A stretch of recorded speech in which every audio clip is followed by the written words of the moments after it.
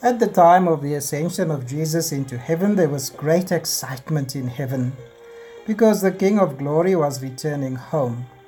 Jesus Christ was ready to take up his rightful place in the invisible world of God's dwelling. He took up his place at the right hand of the Father, and now Jesus rules over all places of the earth. And so, friends, we gather to recall the life of the man from Nazareth. The hour has come to glorify Jesus. We gather to remember his death at Calvary. We gather to celebrate the victory of the Lord over the grave. We come to celebrate God's coronation of the Savior of the world. The hour has come to glorify Jesus. He is our intercessor, he is our high priest. Jesus brings us right into the presence of God, and so the Lord is with you today. We have two texts for today. Our first text comes to us from Ephesians chapter 1 verses 15 to 23, and the verses which we have singled out for today's family worship service is verses 21 and verse 22. It reads as follows: God raised him from the dead and seated him at his right hand in heaven, far above all rule and authority, power and dominion, and every title that can be given, not only in the present age, but also in the one to come.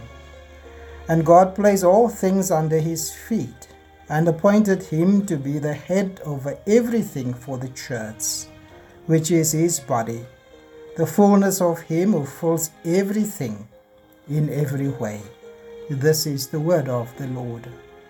Our second reading comes to us from the book of Acts chapter 1 verses 6 to verse 14, and the verses which we have singled out for today's sermon, the verses which we have singled out for today's family worship service, is verse 8 and verse 9. It reads as follows: But you will receive power when the Holy Spirit comes on you, and you will be my witnesses in Jerusalem and in all Judea and Samaria and to the ends of the earth. After he said this, he was taken up before their very eyes, and a cloud hid him from their sight. This is the word of the Lord. Friends, come, let us join together in prayer. Lord, we realize this morning that you have called us to share your good news with others, and to share Jesus Christ with others, and to share Jesus Christ with others in the way in which we conduct ourselves, and in the manner that we do our work and complete our daily tasks, in the manner in which we relate and talk to others. And so, in everything we do in life, Jesus must be seen, Jesus must be heard, and the Christian flavor must be spread wherever we go. And so, dear God, grant us your Holy Spirit and aid us in serving you by serving humanity. Grant that we grow in oneness with you as we listen to your word today. And so we pray this in the name of Jesus Christ, our Lord and Savior. To him with you and the Holy Spirit, one blessed God, be glory and unending praise. Amen. Friends, the theme of our family worship service this morning is the presence of God in our world today. The presence of God in our world today. Beloved brothers and sisters in Jesus Christ, I think that many people would agree with me that circumstances are not very pleasant in the world today. Not only South Africa, but the entire world is in a state of suffering. COVID-19 brought sadness. COVID-19 brought loneliness and sorrow into our homes and into the hearts of many people. The virus continued to keep people apart. The virus continued to keep families apart. The virus continued to keep friends apart. The virus continued to keep communities and faith communities apart.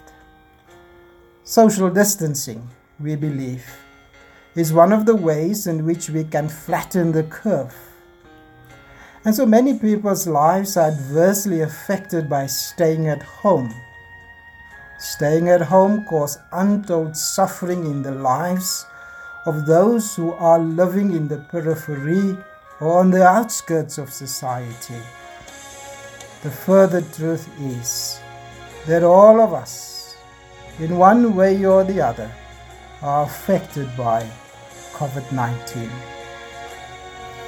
After his resurrection, Jesus appeared for 40 days to his disciples, and now he was standing with his disciples on the Mount of Olives, ready to depart and ready to return to his Father. Just before Jesus left them, Jesus had given some final instructions to his disciples, and it ended with these words, "But you will receive power when the Holy Spirit comes on you, and you will be my witnesses in Jerusalem and all Judea and Samaria and to the ends of the earth." After he had said this, he was taken up before their very eyes, and a cloud hid him from their sight. This is verses 8 and verses 9 of Acts chapter 1. And so someone asked me this question: is God aware of the suffering that people are experiencing around the globe and in South Africa and in our communities and in our families and in our personal lives right now? Does heaven know, and is heaven aware of what is happening on earth at this moment? And if heaven is knowledgeable about this matter, why is God silent? The ascension of Jesus into heaven can leave us with a sense of an understanding that Jesus left the earth, returned home, and is now with God. It further raises the question whether God is with us, or perhaps has God forgotten us, or has God abandoned us because Jesus has now returned home? Now, if God is with us, why does God not intervene, and why does God not disturb the orderly, systematic suffering that is caused by COVID-19 in the world today? Why does God not give us a break? Why does God not help us to breathe at this time? This is exactly where the problem lies. If we reason that God is unable to affect the course of the events in the world today, then God's self has become bound by the creation God brought into being. Therefore, we will then say, God has created the world, and after creating the world, God has retired and found himself in isolation. In isolation, God is unconcerned about the human suffering we experience today as COVID-19 sweeps through the world. Pressed to its logical conclusion, we may then believe that God has dropped out of the world altogether. We may then believe that God has dropped out of our communities, out of our faith communities, that God has dropped out of the world that we live in, and that God has dropped out of our lives. And so, friends, beloved brothers and sisters in Jesus Christ, such thinking can plunge our faith into a real crisis when we believe that God is not involved in real human suffering. My father-in-law was connected to a ventilator for about 10 days, or even more some time ago. One day he suddenly got better, and soon after that, his stay in ICU, he was discharged from hospital. And when he was discharged from hospital, he related this story to me.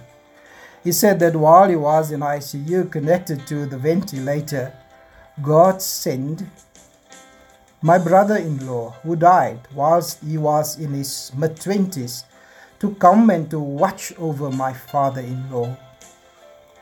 He said that his son was dressed in all white, and at one point his son took him into heaven. And on numerous occasions, my father-in-law would draw sketches to illustrate to us what it looked like in heaven. And he would tell us about his experience.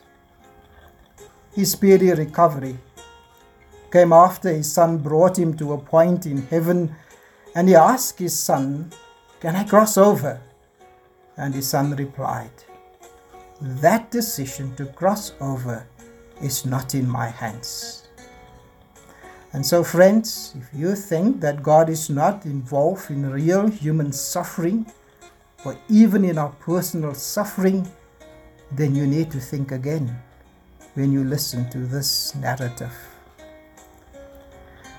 Jesus did not only ascend into heaven, but Christ is seated at the right hand of God, far above all rule and authority, power and dominion, and every title that can be given, not only in the present age, but also in the age to come.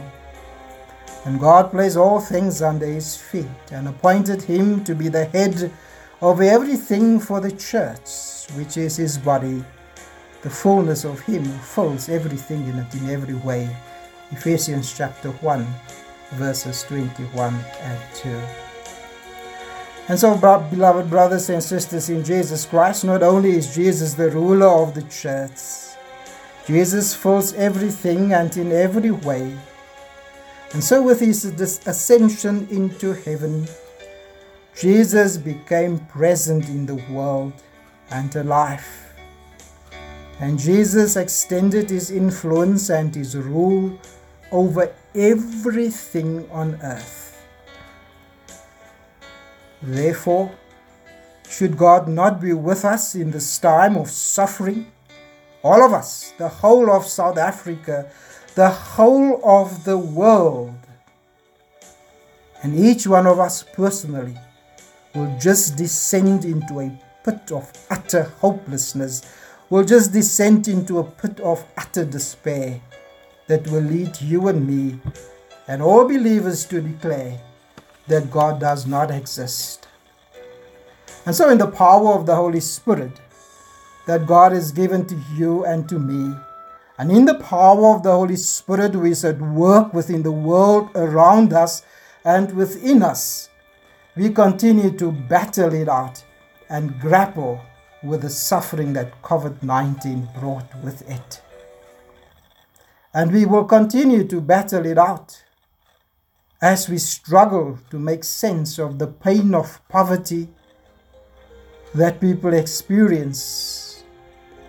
We will continue to battle it out as we struggle to make sense with the pain of people who has lost loved ones. And we will continue to battle it out as we struggle to make sense of these uncertain times, these moments of anxiousness, and these moments of despair.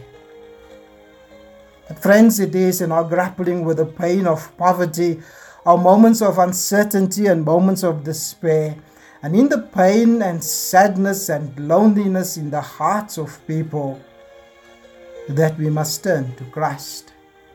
And so the hymn writer says, "Turn your eyes upon Jesus, look full in his wonderful face." To this very Jesus we must turn our gaze today.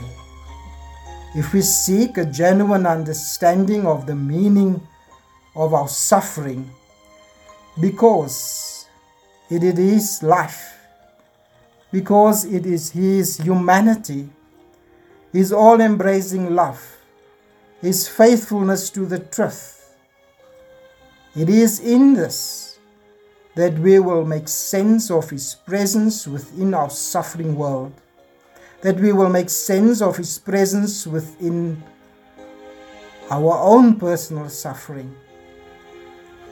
In all of these, we will discover the reasons of why we are going through such a tough and difficult time in South Africa and in the world right now.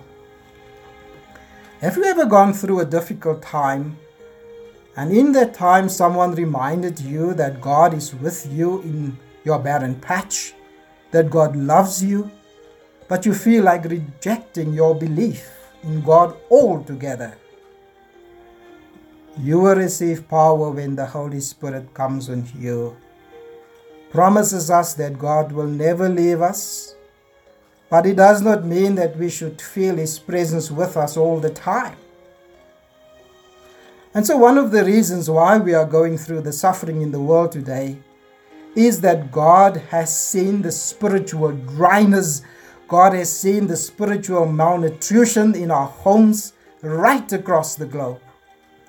Moral and spiritual conditions have deteriorated, and thousands of people have no interest in spiritual matters anymore. And they follow their own cleverly devices. And there is a return to worshipping idols, or perhaps even worshipping other people and make them idols. And so today, friends, there is an unparalleled falling away from godly living. Even more so, it seems to me like the age of permissiveness has come upon us, and it just baffles some of us. Turn your eyes upon Jesus and look full in His wonderful face, says the songwriter. And this is but one of the reasons of why we are going through the suffering in the world, of why we are under lock and key in our homes at this time.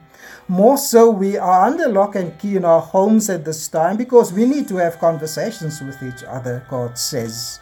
Conversations in our home. And so for us as Christians, it is also a time of having conversations in the home and recall memories to mind of those times when God was gloriously real to you and me. Those times when God was leading you along difficult paths, granting you happier moments that brought a quiet joy into the chambers of your heart. It is time that we have conversations around our tables with family members and friends, and we sit and we talk about those times that God acted for your benefit when your life was falling apart as it seems. It is time that we talk about God, His goodness, His love, His grace, and His mercy in our homes, with our children, and everyone that lives with us. And we should not allow the current situation that COVID-19 brought with it to cloud our thinking. It is a time to thank God for past mercies and to reaffirm that God is with us in our time of suffering, in our time of uncertainty, in our time of anxiousness, and in our moments of despair. This is the time that we need to rely on the promises of God, not on our feelings, and not on our erratic emotions. Hold on to God's word. Remain faithful, even if it seems like everything is falling apart around you. Glory be to God the Father, and the Son, and the Holy Spirit, as it was in the beginning, is now, and forever will be. Amen. Let us pray. Eternal God and loving Father, thank you that through shared memories we become to know that you are gloriously real to each one of us. And we realize that many times in our lives that you acted for our benefit. We praise you and we thank you. We pray this in the name of Jesus Christ, our Lord and Savior. To Him with you and the Holy Spirit, one blessed God, be glory and unending praise. Amen. Brothers and sisters in Jesus Christ, let us be vessels in the hands of God every day of our lives. Amen.